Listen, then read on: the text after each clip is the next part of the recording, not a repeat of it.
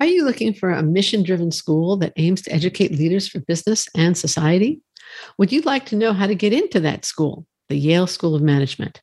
Tune in for this interview with its Assistant Dean for Admissions, Bruce Delmonico. Welcome to Admission Straight Talk, the podcast dedicated to graduate admissions and helping you approach the application process thoughtfully and successfully. Your host is Accepted's founder and world-renowned admissions guru, Linda Abraham. At Accepted, our mission is to get you to that unforgettable moment when you read your acceptance email and shout, "Yes, I'm in!" Confident you'll be attending the perfect program to help you launch the career of your dreams. Welcome to the 442nd episode of Admission Straight Talk. Thanks for listening. Are you preparing to apply to your dream business schools? Are you competitive at your target programs? Accepted's MBA admissions calculator can give you a quick reality check. Just go to accepted.com/MBA quiz, complete the quiz, and you'll not only get an assessment, but tips on how to actually improve your qualifications and your chances of acceptance. Plus, it's all free. Again, use the calculator at accepted.com/MBA quiz to obtain your free assessment. It gives me great pleasure to have back on Admission Straight Talk and introduce Bruce Delmonico, Assistant Dean of Admissions at the Yale School of Management. He has been on the admissions team at Yale since 2004, became the director in 2006, and the Assistant Dean in 2012. He was last on Admission Straight Talk almost exactly 2 years ago in October 2019. Seems like a lifetime ago because that was, of course, before COVID. Bruce, welcome to Admission Straight Talk. It's a pleasure to have you back on the show. So much has changed in the last 2 years. It has, Linda. Thank you so much for having me. It's always a pleasure. It does feel like a much longer than 2 years since we last had this conversation. Right. Well, we're going to do some review from the last conversation. So for those, most of it's going to be new. So I would actually recommend that all listeners also listen to your previous interview, which is at accepted.com/338, accepted.com/338. But let's start right now. This is the part that's going to be duplicative. And that is, can you please provide a basic overview of the Yale SOM MBA program for listeners who may not be that familiar with it, focusing on its more distinctive elements? Sure, happy to do so. Yeah, so here at Yale, we have a full-time 2-year MBA, which hopefully the listeners are familiar with the general structure of the MBA program or an MBA program. I think some of the things that make our program distinctive are the fact that we are very sort of mission-oriented. Our founding mission is to educate leaders for business and society. It's a very broad, very multi-sector mission. I think that definitely does animate and influence just about everything that happens here at the School of Management. So for students who are here, for those of your listeners who come here to Yale, that means a few things. It means that you will have the first year of your experience, the core curriculum consists of our integrated curriculum, which is different than you would experience at other business schools. And I think that's one distinctive aspect. And we can go more into that, but I won't bore you with all the details now. But it's a very integrated, as the name implies, a multidisciplinary approach, really trying to get our students to think very broadly, cross disciplines, across functions. We also are case-based, but we have our own case writing team. So we use raw cases, as we call them. That's another distinct feature. And I think, although it's become more common, we do have a very global orientation and so menu of global opportunities that exist here. And that's actually a required part of your experience here at Yale. And I think that was something, that again has become more common, but I think we were the first school to really make that a required part of the experience. And so I think those are just a few the global network. Yeah. We'll touch on we'll get to the global a little bit later, but Can you go back? What's the difference between a raw case and a more traditional case? Yeah, a cooked case, as we call them. A traditional case. So that is, So raw cooked, that makes sense. Yeah, so we try. And so the idea behind it, the names try to give a little bit of a sense, a little flavor for what the cases are about. So a traditional case, or cooked case as we call them, involves, the case writing team, so doing the research, gathering all the materials, and then kind of distilling it all down, boiling it all down into a 10 to 12 page document that kind of leads the reader to a single point, or kind of like that thrust of the case. And it's kind of very linear and makes kind of one kind of culminating point. And the idea is that all the things that are irrelevant or extraneous are kind of weeded out, and the student doesn't really need to worry about that. So the insight that the faculty had here at Yale is that that's really not how you experience information in the real world.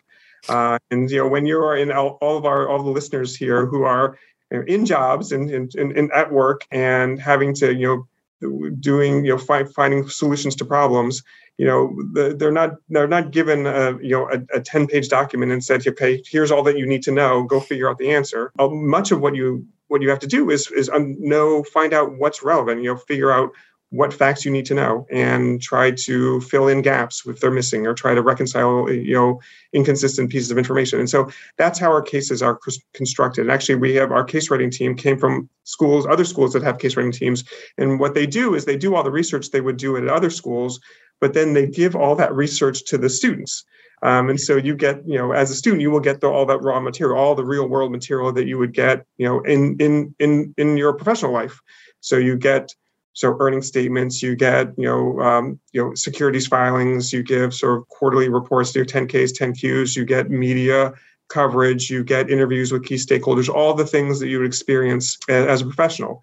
And the idea is that skill is as important, if not more important, as figuring out the solution, because how you frame a solution, we actually have had a course called problem framing, how you frame the solution, how you set it up, really dictates what the outcome is. And so we're trying to teach our students, even in the classroom, we're trying to give our students those real world skills of learning how to sift through information, learning how to make sense of information, because that's such a critical skill that you need to learn. And so that's how our cases are constructed. That's what we call them, raw versus cooked, or, Yale versus traditional. Yeah. Well, I'm just thinking about we're all bombarded with information. And sifting through it and choosing what to pay attention to is an invaluable skill. It's an increasingly important one. Yeah, no, we very much believe that's the case. Right. Now, the class profile for Yale SOM for the entering class of 2023 had some pretty impressive stats. 730, and you're smiling, 730 median GMAT, increased diversity across the board. To what do you attribute these developments? Because some might think that they're somewhat contradictory. Well, I would start by saying I don't know that our numbers are it's not as though dramatically different than they have in the past. So I think our median GMAT, you're right, is 730. And I think in the last few years it has, but I think the year before maybe have dipped just slightly into 720, but it's typically the median 730. And the average GRE, I think was 165, 165. Right. And GPA in the 3.6. And, the diversity numbers have been, I think they're pretty consistent with where they have been in the past, to the extent they are, increasing on all those dimensions. They are up a little bit. I think that's right. Not dramatically, but definitely up a little bit. I think it's a factor of a few things. I mean, I think it's partly attributable, and I don't know what other admissions professionals are saying, but I think the year was a very competitive year, and we had one of the top 3 application years in terms of application volume, and I think that played a factor. We are trying to really focus on having a well-represented class across all dimensions, and so I think that it's reflected in some of the numbers, and not just in terms of the you mentioned some of the diversity numbers, underrepresented students of color, but in terms of citizenship, and in terms of gender, and in terms of professional background. So we really are, we've always focused on this, but we're really wanting to make sure that we're paying particular attention. I think that's hopefully reflected in the numbers. All right. I mean, in terms of the GMAT score, certainly over time, there has been a tremendous increase in GMAT score. I don't just mean the last 2 or 3 years. Yeah. Not just for Yale, but in general terms. I can easily remember, 20 years ago that a 700 was a great score. I think that, I remember that too. I'm sure when you started at Yale SOM, it was a really, really good score. Yeah. And now it's like, well, it's okay. Yeah. Nothing special. So I don't know. I don't know if the students have gotten smarter, if the prep has gotten better, the test has gotten easier. Yeah, I think there are a number of factors. I think there are a number of factors at play. I don't think the test, we talked to GMAC, the test really hasn't changed. I think the preparation has gotten better. I think, and there are other things in terms of the score reporting and cancellation That's true. Policies that I think people can cancel whatever they want, and so they're only really getting their high. They can keep taking until they get that score that they want, and then we don't see any of the other scores. So I think that's pushing things up a little bit. Right. I mean, we this might be a little bit of a tangent, but it's been quieter more recently. But there was a period of time where a number of us were pushing quite strongly for GMAT to rescale the GMAT because it had the score inflation had gotten really out of control. And I think there is actually, quite frankly, a good bit of score compression, especially on the quant side, that makes it very difficult for us to really get the kind of range, the kind of variance we need to be able to distinguish candidates in a useful way. So that is an area where I think it would be frankly helpful for some rescaling and some to decompress some of the scores that would help us in our jobs, and I think would be more meaningful. So, but that's could be a whole other conversation. But I think there are a number of factors at play, and there's some of both the preparation and the reporting policies I think are factoring into it. All right. Now we've touched on the fact that last time we spoke, COVID was not in our vocabulary for all intents and purposes. Maybe there were some reports already about something in China, but Wuhan, but nothing every day to be sure. So I'm sure there were tons of COVID adaptations at Yale. Which ones is Yale planning to keep? What has been the silver lining in this situation? Yeah, I think that it is funny to think back, and funny is not necessarily the right word. Actually, I was in China with a colleague in November of 2019, and it was just a couple of weeks after we got back that we started to hear. I mean, actually, while we were on the trip, people were starting to hear, I think. So it's to think from then to here, when all the things that have happened, all the changes. And we have, as with other schools, we've had to adapt really. I mean, Yale, we consider ourselves a residential program. Being sort of here on campus is an important part of the experience. And so this past year plus have been very difficult for students, for faculty, for really everybody. And I think that's the case across the board. We're back on campus. I'm on campus now. My office just returned. Students have been on campus all semester, and we've, knock on wood, Yale has a very low instance rates and it's doing well, and did have to pivot and make some major changes over the last year and a half. It will be interesting to see what, to your question, it will be interesting to see what sticks. The faculty, has developed some expertise now with online courses, and there's talk about having some of those extend beyond the pandemic, and thinking about different modes of delivery. We continue to, even though students are fully in class now, we're obviously sort of still, for example, recording classes and having hybrid option for students who are either, are feeling under the weather or who are, can't make it to class for various reasons. So I think those things might endure. I think more broadly, this predates the pandemic, but the faculty is actually currently undertaking a curriculum review. And it will be, so again, this was conceived of and planned independent and prior to the pandemic, but I'm sure that will inform some of the things that come out of it, beyond the different modes of delivery, the online coursework. I think there could be some even greater experimentation that comes out of it that is maybe inspired by this last year and a half. Yeah, I would assume that, one of the things that we heard from many of your colleagues is that the ability to have visiting speakers has been enhanced because they don't have to physically show up. Yeah. They can virtually show up and talk to students like you and I are speaking right now. I'm in Los Angeles, you're in New Haven. Yeah. So, and we definitely had that. I mean, I think in particular, Jeff Sonnenfeld, who's one of our, prominent faculty members, he had a course that's basically leadership across sectors. And it basically was a class that, every class would have basically two CEOs or two heads of organizations come and talk to class. And it was kind of, it's laptops closed, so books down. It was a very kind of confidential conversation with these sort of luminaries of the sort of business and nonprofit and public sectors. Oftentimes they would be here in person in New Haven, but sometimes they would be beamed in, and that happened pre-pandemic, and so we would that kind of thing already happened to some degree. I'm sure that happened elsewhere too, but I think the difference is the degree of acceptance and the feeling that this is not unusual, I think, has only heightened the opportunities that exist. I think that's right. And I think that does open the door to more of these kinds of sort of guest speakers, as you say. And I mean, not to turn it on admissions, but I think we've also Right. We've seen it that last past year and a half, it's been entirely virtual, and we're still virtual in terms of our recruiting. And even when travel resumes, we will still, I think, be heavily virtual in terms of how we do things. I don't know what the ultimate balance will be, but it's been wonderful to really speak to and connect with people who otherwise wouldn't have been able to get to, an event in Beijing or Mumbai or London or wherever we were, and or now Timbuktu, where they really don't have events. Yeah, exactly. So it's really opened up a lot of doors, I think, for candidates too. So anyway, I think that's a bit of an aside, but I think that is one of the changes that I'm sure will endure. Do you think admissions will, in terms of recruiting, and actually in terms of job recruiting also, will become kind of a hybrid balance where you have some events, but also offer online events? I think so. I certainly hope so. I think it's been a healthier balance.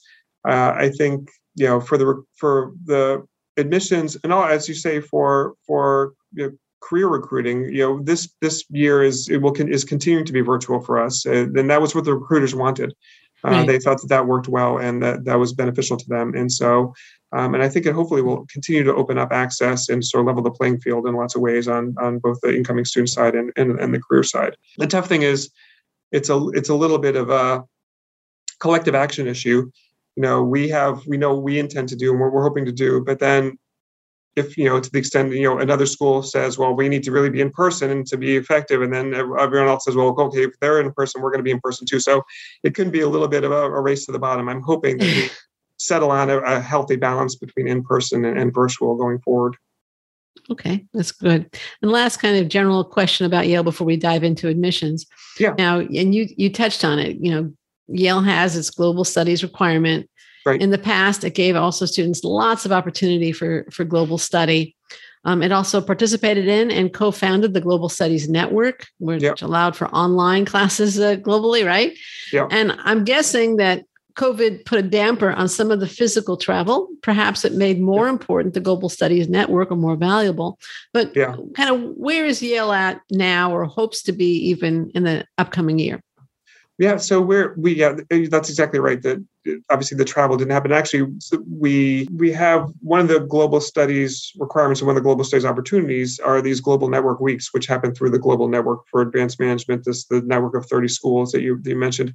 Our pivot, in March of 2020 to going hybrid happened. We're really within hours of people getting on planes to do these global studies trips. So, it was very sort of very close to that the timing was very, very close.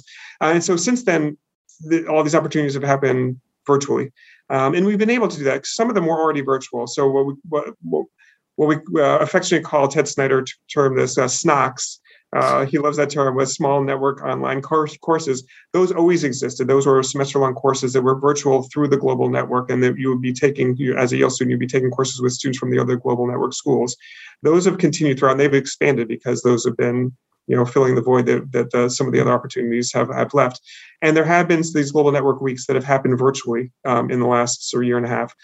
So those have been, instead of traveling to Koç University in Turkey or any number I'm trying to think of, so FGV in Brazil, these opportunities were happening virtually instead, and that will continue this fall. And then I think in March the plan is to start to resume travel. I don't know if it will be fully resuming or a kind of a hybrid or mixed.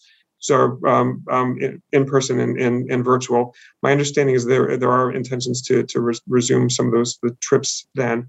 And then for our current students who were affected by this disruption, the lack of opportunity to travel, the school has invited them to the extent they can to participate in future trips as alumni because it's a really highly rated and really kind of I think a special part of the experience, and that people really do regard well and would like to participate in, to the extent that the students haven't had a chance to do that. We'd like to make them whole on that opportunity. That's great. Okay, good. Is there anything that you'd like people to know about Yale SOM, a common misconception, or alternatively a common misconception that you'd like to dispel? Still I think there probably, I'm sure there are more than one, but I think the one that I hear, I don't know most frequently, but I still hear frequently. And again, I've been to your point, I started in the office in 2004. I think it's almost exactly to the day I think the 17th sort of anniversary Congratulations. of my start in October of 2004. And I think, we've done, as a school, I think we've come a long way. And I think we've done a lot to dispel one myth, which is that we're the nonprofit school. It's always difficult to dispel that because I don't think it's wrong that we are incredibly strong in the nonprofit space. And we have lots of students, about a quarter of our class comes from the nonprofit and public sectors. And we have lots of students who then go back into those sectors or who came from the private sector and go into the nonprofit or public sector. So we're very proud of that. So I don't want to say that we're not. I would say that we're not just the nonprofit school. I make it an ampersand. We are very big on the ampersand here, the business and society. And I think we are, all the sectors. It's not about one versus the other. But we have lots of graduates who, I like to think of the SOM story, who have success in careers that kind of span the sectors and will do well and understand the interconnection and intersection of the sectors. So I think that's a kind of myth that I think still lingers, even though I think people know more about the school now than they did when I started, and are know better that we really consider ourselves to be a general management school, and we look to prepare our graduates to be successful in every sector, every industry, regardless of what they want to do. I guess in sort of an ancillary myth that I also hear a good bit of is that we're not a finance school, and I think frankly when you look at SOM and you consider sort of the people who have been and who are currently here, and I think about so Andrew Metrick and Gary Gordon from Wharton, and I work with Toby Moskowitz and others who came from Chicago, and just all the luminaries who are here. I think that's Anjani Jain, who runs the MBA program, says very consistently that we're more broadly easily a top 5 finance school. I think that's right, probably higher than that, but certainly no. As good as any school in finance. And you said, a good percentage of your grads go into Wall Street, right? That's right. I don't remember the percentage off the top of my head, but I know the consulting and finance are major industries. That really is, and it has been the last couple of years. It feels like that's been even more. It's sort of consolidated around those industries a little bit. So it's about a third of our students go into consulting, and about 20-25% go into finance generally. And it tends to be mostly investment banking. It can be also sort of PE, VC, investment management, and then sometimes diversified financial services. So well, that's pretty strong evidence that you're not just a not-for-profit school. Yeah. Okay. Let's turn to the application. Yale SOM requires the GMAT and the GRE. Obviously, there's been enormous change in that field in the last 2 years. Any plans to either expand the number of tests that you accept or issue test waivers or go test optional? We don't. That's a great question. And we have seen other schools who are making moves in these directions. And we have not done that. And we don't have plans to do that right now. I can't remember if we talked about this 2 years ago. We're always looking at experimenting with different ways to evaluate candidates and trying to broaden the base and kind of look at different instruments to evaluate different competencies and really GMAT and the GRE are predictive of midpoint performance here in the program, but that's obviously a short-term metric, and they're very blend instruments. There's sometimes people who score well who don't do well here, and some people who score modestly who do well. And so we've looked for years, been trying to find ways to gauge or do a better job of gauging sort of secondary and tertiary, or finding secondary and tertiary indicators that will predict performance here. And then obviously looking at performance beyond school as well. So, we have other things. We have a behavioral assessment that we've had in place for a number of years. We use our video questions. We have other instruments that we're using that are trying to gauge things other than tests and looking at things other than non-cognitive traits. So we'll continue to do that. And we look at those right now are supplementing they're additive. We're looking at ways we can make them substitutes for, and we're still investing in that.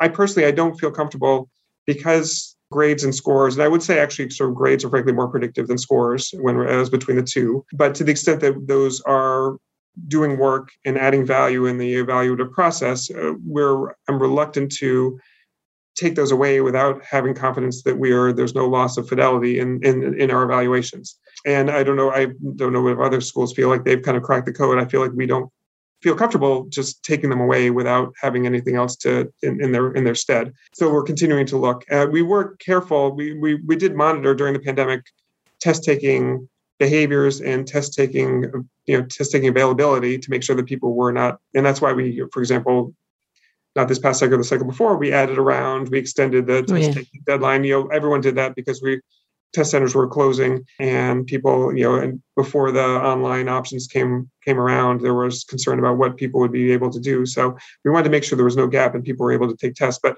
the value of the test, there are two. I'm kind of rambling now. There are two interrelated issues. There's test access, and there's sort of the predictive nature, and there are issues of fairness and equity that go into the test. And so we have to balance all those things. That's what we're constantly doing. So we don't plan to wholesale, waive tests or go test optional, but we're looking to see if there are ways we can build out, and we've already done that to some degree, to build out an infrastructure that supports the test and gives us greater context, give us a fuller picture of candidates than just those single data points. Got it. Okay. Now, one thing I will tell about the last interview is we went through, and I think you already had the behavioral assessment 2 years ago. Is that correct? Yes, and we talked right. about the different purposes of each element in the application. I don't want to do that today because we still have it, so last time. Yeah, accepted.com/338. But I do want to ask you, when the applicant hits submit, they've got it all in. What happens? Yeah. How is an application processed? Who looks at it? What do you like? What do you personally look at first or second or whatever? Yeah. But personally, I think it's interesting. Everyone has their own thing that they go to first. I personally am often the elements are presented in a certain order, and you could just go straight through. And a lot of times that's the way people go through them. I sometimes will jump to the resume first because that's like a snapshot. And I think that's to the extent of this obviously this conversation is about application tips, but to the extent people, I think there's an aspect of people's candidacies that they maybe spend less time on. I think the resume is kind of an often underappreciated and underused element, because that's really like just in one page where you give us a snapshot of you as a candidate, your academic, your professional background, your interests. And I think that's often gives a good sense of someone. But after you click submit, one thing I would say is we actually wait until after the deadline before we start our review process. So there's no benefit to submitting, a month early. Obviously you don't want to wait till the very last second, but because that can be stressful for you. Maybe the day before. Maybe the day before. The day before is always a good idea. But we will wait till after the deadline until we have all the applications. We sort of clean them up, make sure all the materials are in, and the recommendations and other aspects of the application are in. And then we tend to do a quick just overview of the whole pool. We do a kind of quick triage is what we call it, just to see what the pool looks like, just the overall sort of profile of the round. And then we will start to kind of go right into reading. We'll send out some interview invitations, and we'll just kind of start digging into it. And we make sure every application has sort of two independent views. So two different people are looking at it. And the majority of applications comes to committee multiple times. We have an interview committee that's a subset of the overall admissions committee that makes decisions on whether to invite people to interview. And then once people have been invited to interview, and we interview about, I would say, it depends year to year. It depends, but I would say maybe a quarter to a third of candidates, and it depends by round, but get an interview invitation. And then people at the end of the round will come to decision committee, and that's the full committee everybody, it's about 12 to 15 people, who are in the admissions committee, making decisions on the candidates. That's sort of post-interview people who will come for an ultimate decision.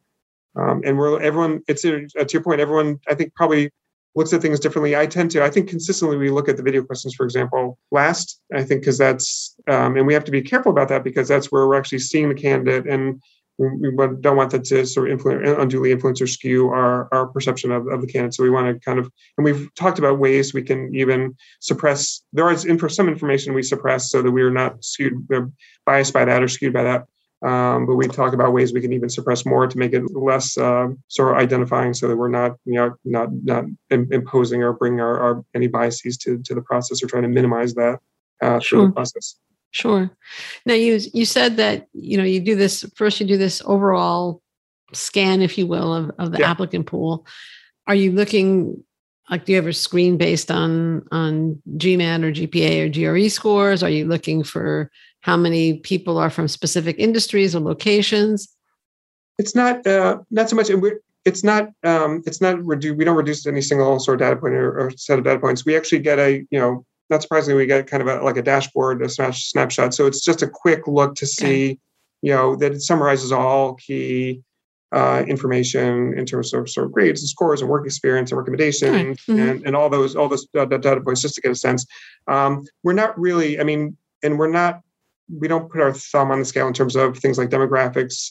That's something we will obviously we will run the numbers to see what they look like, just to get a sense of what the pool looks like, but it doesn't inform in any major way what the decisions look like going forward. One of the more common questions I get is something like, I'm an Indian male engineer, but I grew up in the United States. Will I be considered an Indian male engineer, or I'll be considered an American? Which bucket do I belong in? And they're absolutely obsessed with this question. Yeah. And I think there's a sense that there is a single bucket that people fall into, and you have to be kind of one or the other. And there are people, and we have lots of candidates who are from India, for example, but studied in the States, or from, other parts of the world who studied here, or sometimes U.S. citizens who studied elsewhere, more commonly studying in the States. It's we're not reducing candidates to a kind of a profile in that sort of, I guess, reductive way. It's not as though, you are, and I'm trying to think of, like, it's not an either or, that you're either Indian or you studied in the U.S. You can be an Indian candidate who studied in the U.S. or not. My usual answer is, well, you'll be considered an Indian who studied in the U.S., Indian male engineer who grew up in the United States, or, some such thing. The other thing I tell them is that it's every applicant's job to be, at the end of the day, in a group of one. Okay. Forget the labels, forget the groups. You're an individual, and that's how you have to present yourself. Yeah. But I don't know. They don't listen to me.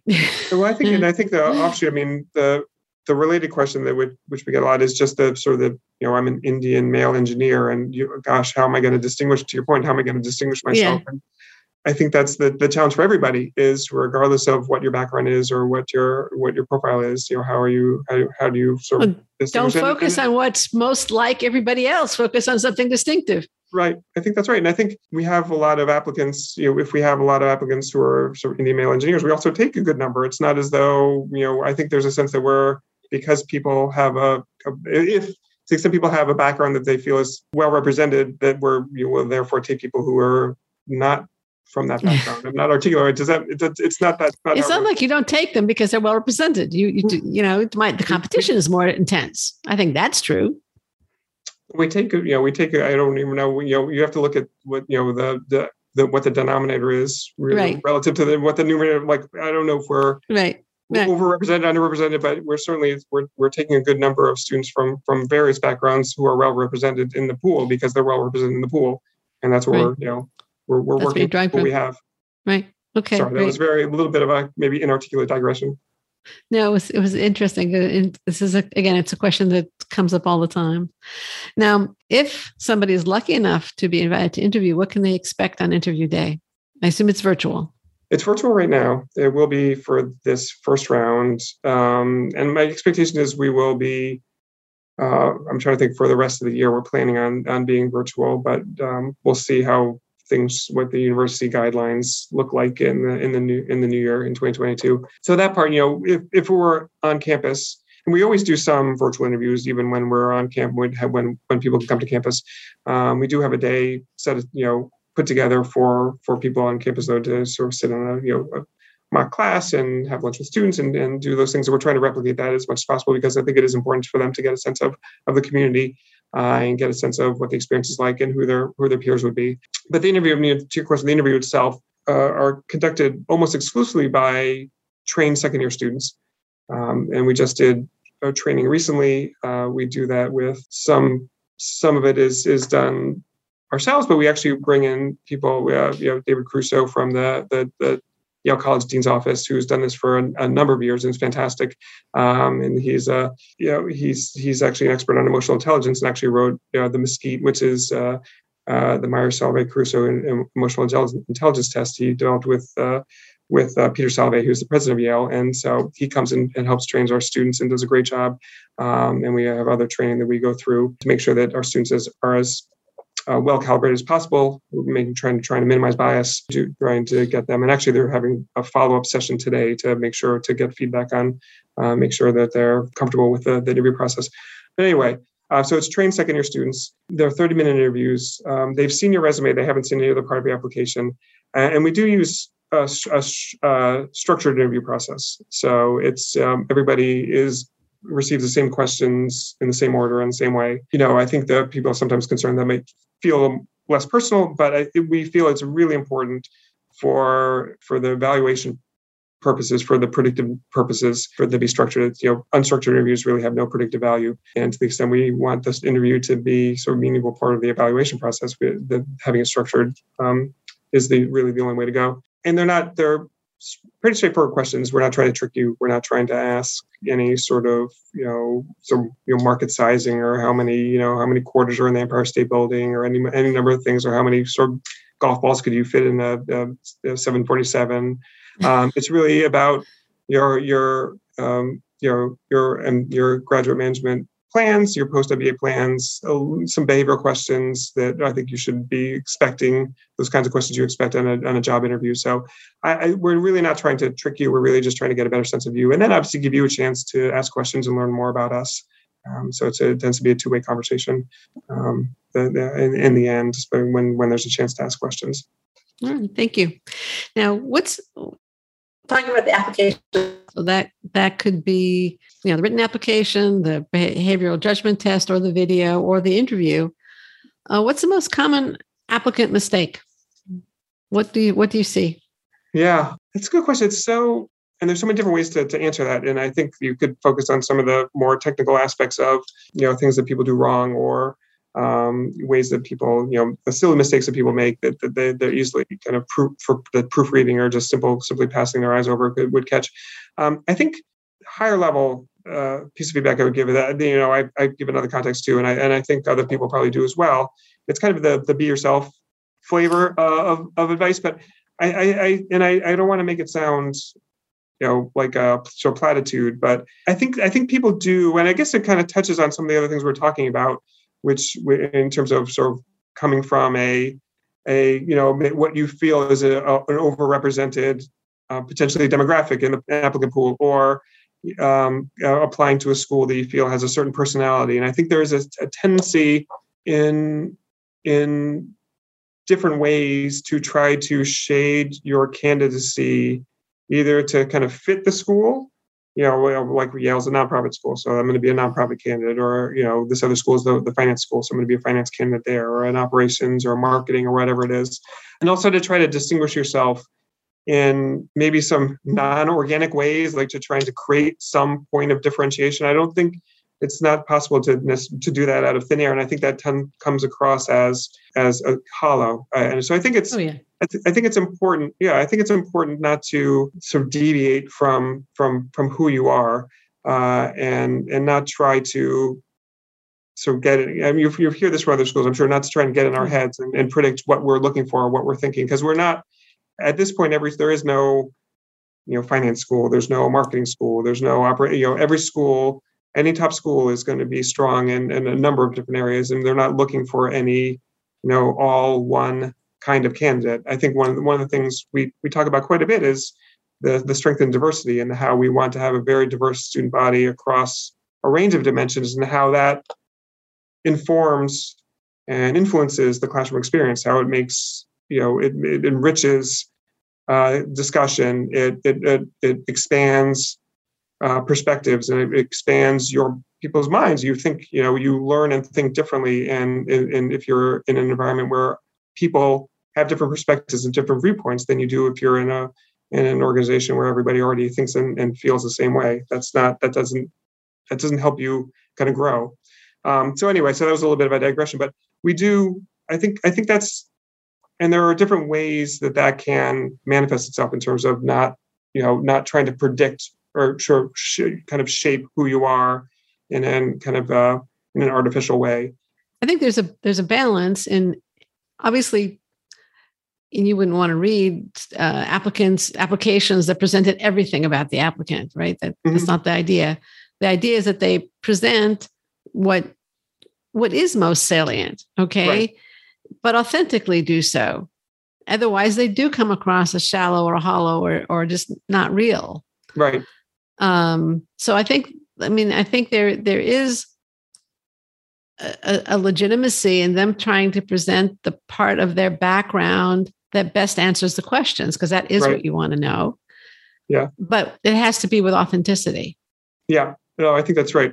It's actually, it's just out of camera here, and I've got this background on. But I have one of the picture I have in my office is a framed New Yorker cartoon where it's parents and a child outside a door that says admissions, and there's a little child there, and the father's speaking to the child, and he says, "Now remember, be the yourself we talked about." And I think that's kind of how a lot of admissions is. I mean, it's a very initial process. We get little insights into you and very discrete pieces of you. And so there is an opportunity for you to present those pieces that you think make the most sense based on sort of who we are or what part of you you want to present. I think we work very hard at Yale to broaden the base of information we get. So it's even though it's discrete pieces, they're very balanced pieces, and we work very hard in terms of crafting the application and the information we're trying to receive to make it be complementary and very, I think, hopefully not over-indexed in any one area. It's not just about grades or scores or these few things, but really about as much about you, the word holistic is overused, but in a holistic sense as possible. But I think there is, to your point, I think there is some room for candidates to say, I think I know a little bit about what Yale's about, so I can kind of present these examples that maybe are a little bit more consistent. But I think you definitely want to be led by, I guess, the larger point, you want to be led by what the school is asking. Don't try to shoehorn in this anecdote or this point you want to get. If the school is asking for something else, or the school is looking for other information, you have to kind of meet the school where it is and what we're asking for and what we care about, because we all have largely overlapping applications in some ways, but they're all different in other ways. Yale has a very distinctive application. This question is distinctive. The one essay question is distinctive. You do have the video essay, which some schools have, but most don't. Mm-hmm. You also have the situational judgment test. So you have a very distinctive application.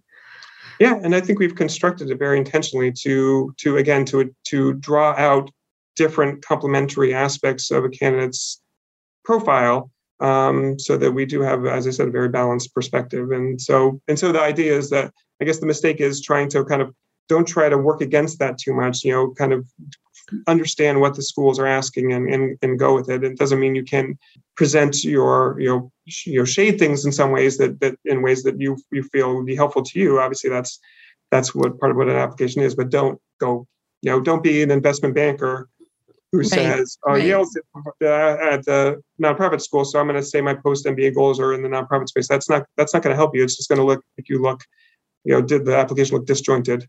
Yeah, we had this brings to mind, we've had many clients in this basically have tried this, but this one particular client sticks in my mind for a variety of reasons that I'm not going to go into now. But he was applying, he was a reapplicant when he came to us, and he ordered what we call a rejection review. Mm-hmm. So the consultant that gave him the rejection review actually at one time was at Yale SOM. Okay. And she told him that, as an admissions director, assistant admissions director, and she told him she wouldn't have admitted him either.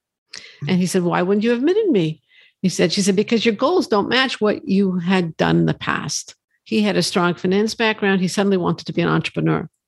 And he said, "Well, that's what my friends told me was the end goal this year. So I said I wanted to be an entrepreneur." He says, "Well, what do you want to do?" He says, "I want to go back in finance. I want to be, investment banking, PE, VC. I don't remember what the detail was. It was several years ago." But she says, "Well, why don't you write that? It'll make a lot more sense. It'll be authentic. You'll be able to write more easily about it." And that's what he did. He did get accepted. I don't remember which school, but it was a top finance program. Yeah. And but there was that whole thing of authenticity or hollowness, shallowness, conversely, and it made an enormous difference. Yeah, just made an enormous difference. Yeah. Let's move on. I know you're gonna. Yeah, I'm looking at the clock, and you're gonna run out of time, and I don't want to impose too much more. Now, some applicants, but I think this was a really good conversation, and I really want to direct listeners, if you want to know, because Bruce in the last podcast that we did went really into detail into the rationality and the purposefulness of the different elements in the application. And when you talk about holistic, it's not just this fuzzy term. He really, really explored it. And that's at accepted.com/338. All right. Now going forward, some applicants have specific elements in their background that keeps them up at night. How do you view applicants who had a dip in grades? And there's two very different kinds of situations I'm going to ask you about. Okay. How do you view applicants who had a dip in grades or perhaps a period of unemployment due to depression or emotional illness? Yeah, obviously the caveat I make for any comment is that, we look at every application individually based on the overall profile. So it's tough to talk about, pull out any one element and talk about in isolation because it really only derives meaning in the context of the overall application. But in those instances, if you had if there was sort of mental, the mental illness or some sort of emotional challenge that caused a period of unemployment or a dip in grades, we will, you should put that in your, if you feel comfortable, put that in your optional essay. I think that's a place to explain it because that's not something we would see elsewhere. Unless you made that your essay itself, you could also might be something you talk about there. But we are looking for. We will see obviously the gap in employment. We will see if that's what it is. We will see the different grades if that's what it is. And we do look in the transcript. We don't just look at the overall GPA, but we go semester by semester and look at the courses and we'll look at the trends. And if there's a discrete period of low grades or unemployment, if there's a sort of abnormality. Or something that is atypical for your overall profile, we will notice it. And so if it's helpful to have that context, have that explanation. I don't know if the question is really asking whether it's okay to share that or whether, people are concerned about the stigma of sort of mental illness. But I think it's something that people, if it's whatever it is, if it's depression, if it's some other issue that someone's dealing with, that happens with people all the time, and there are sort of it can be if you're showing that it's sort of transient, then you've been able to kind of overcome it and tackle it.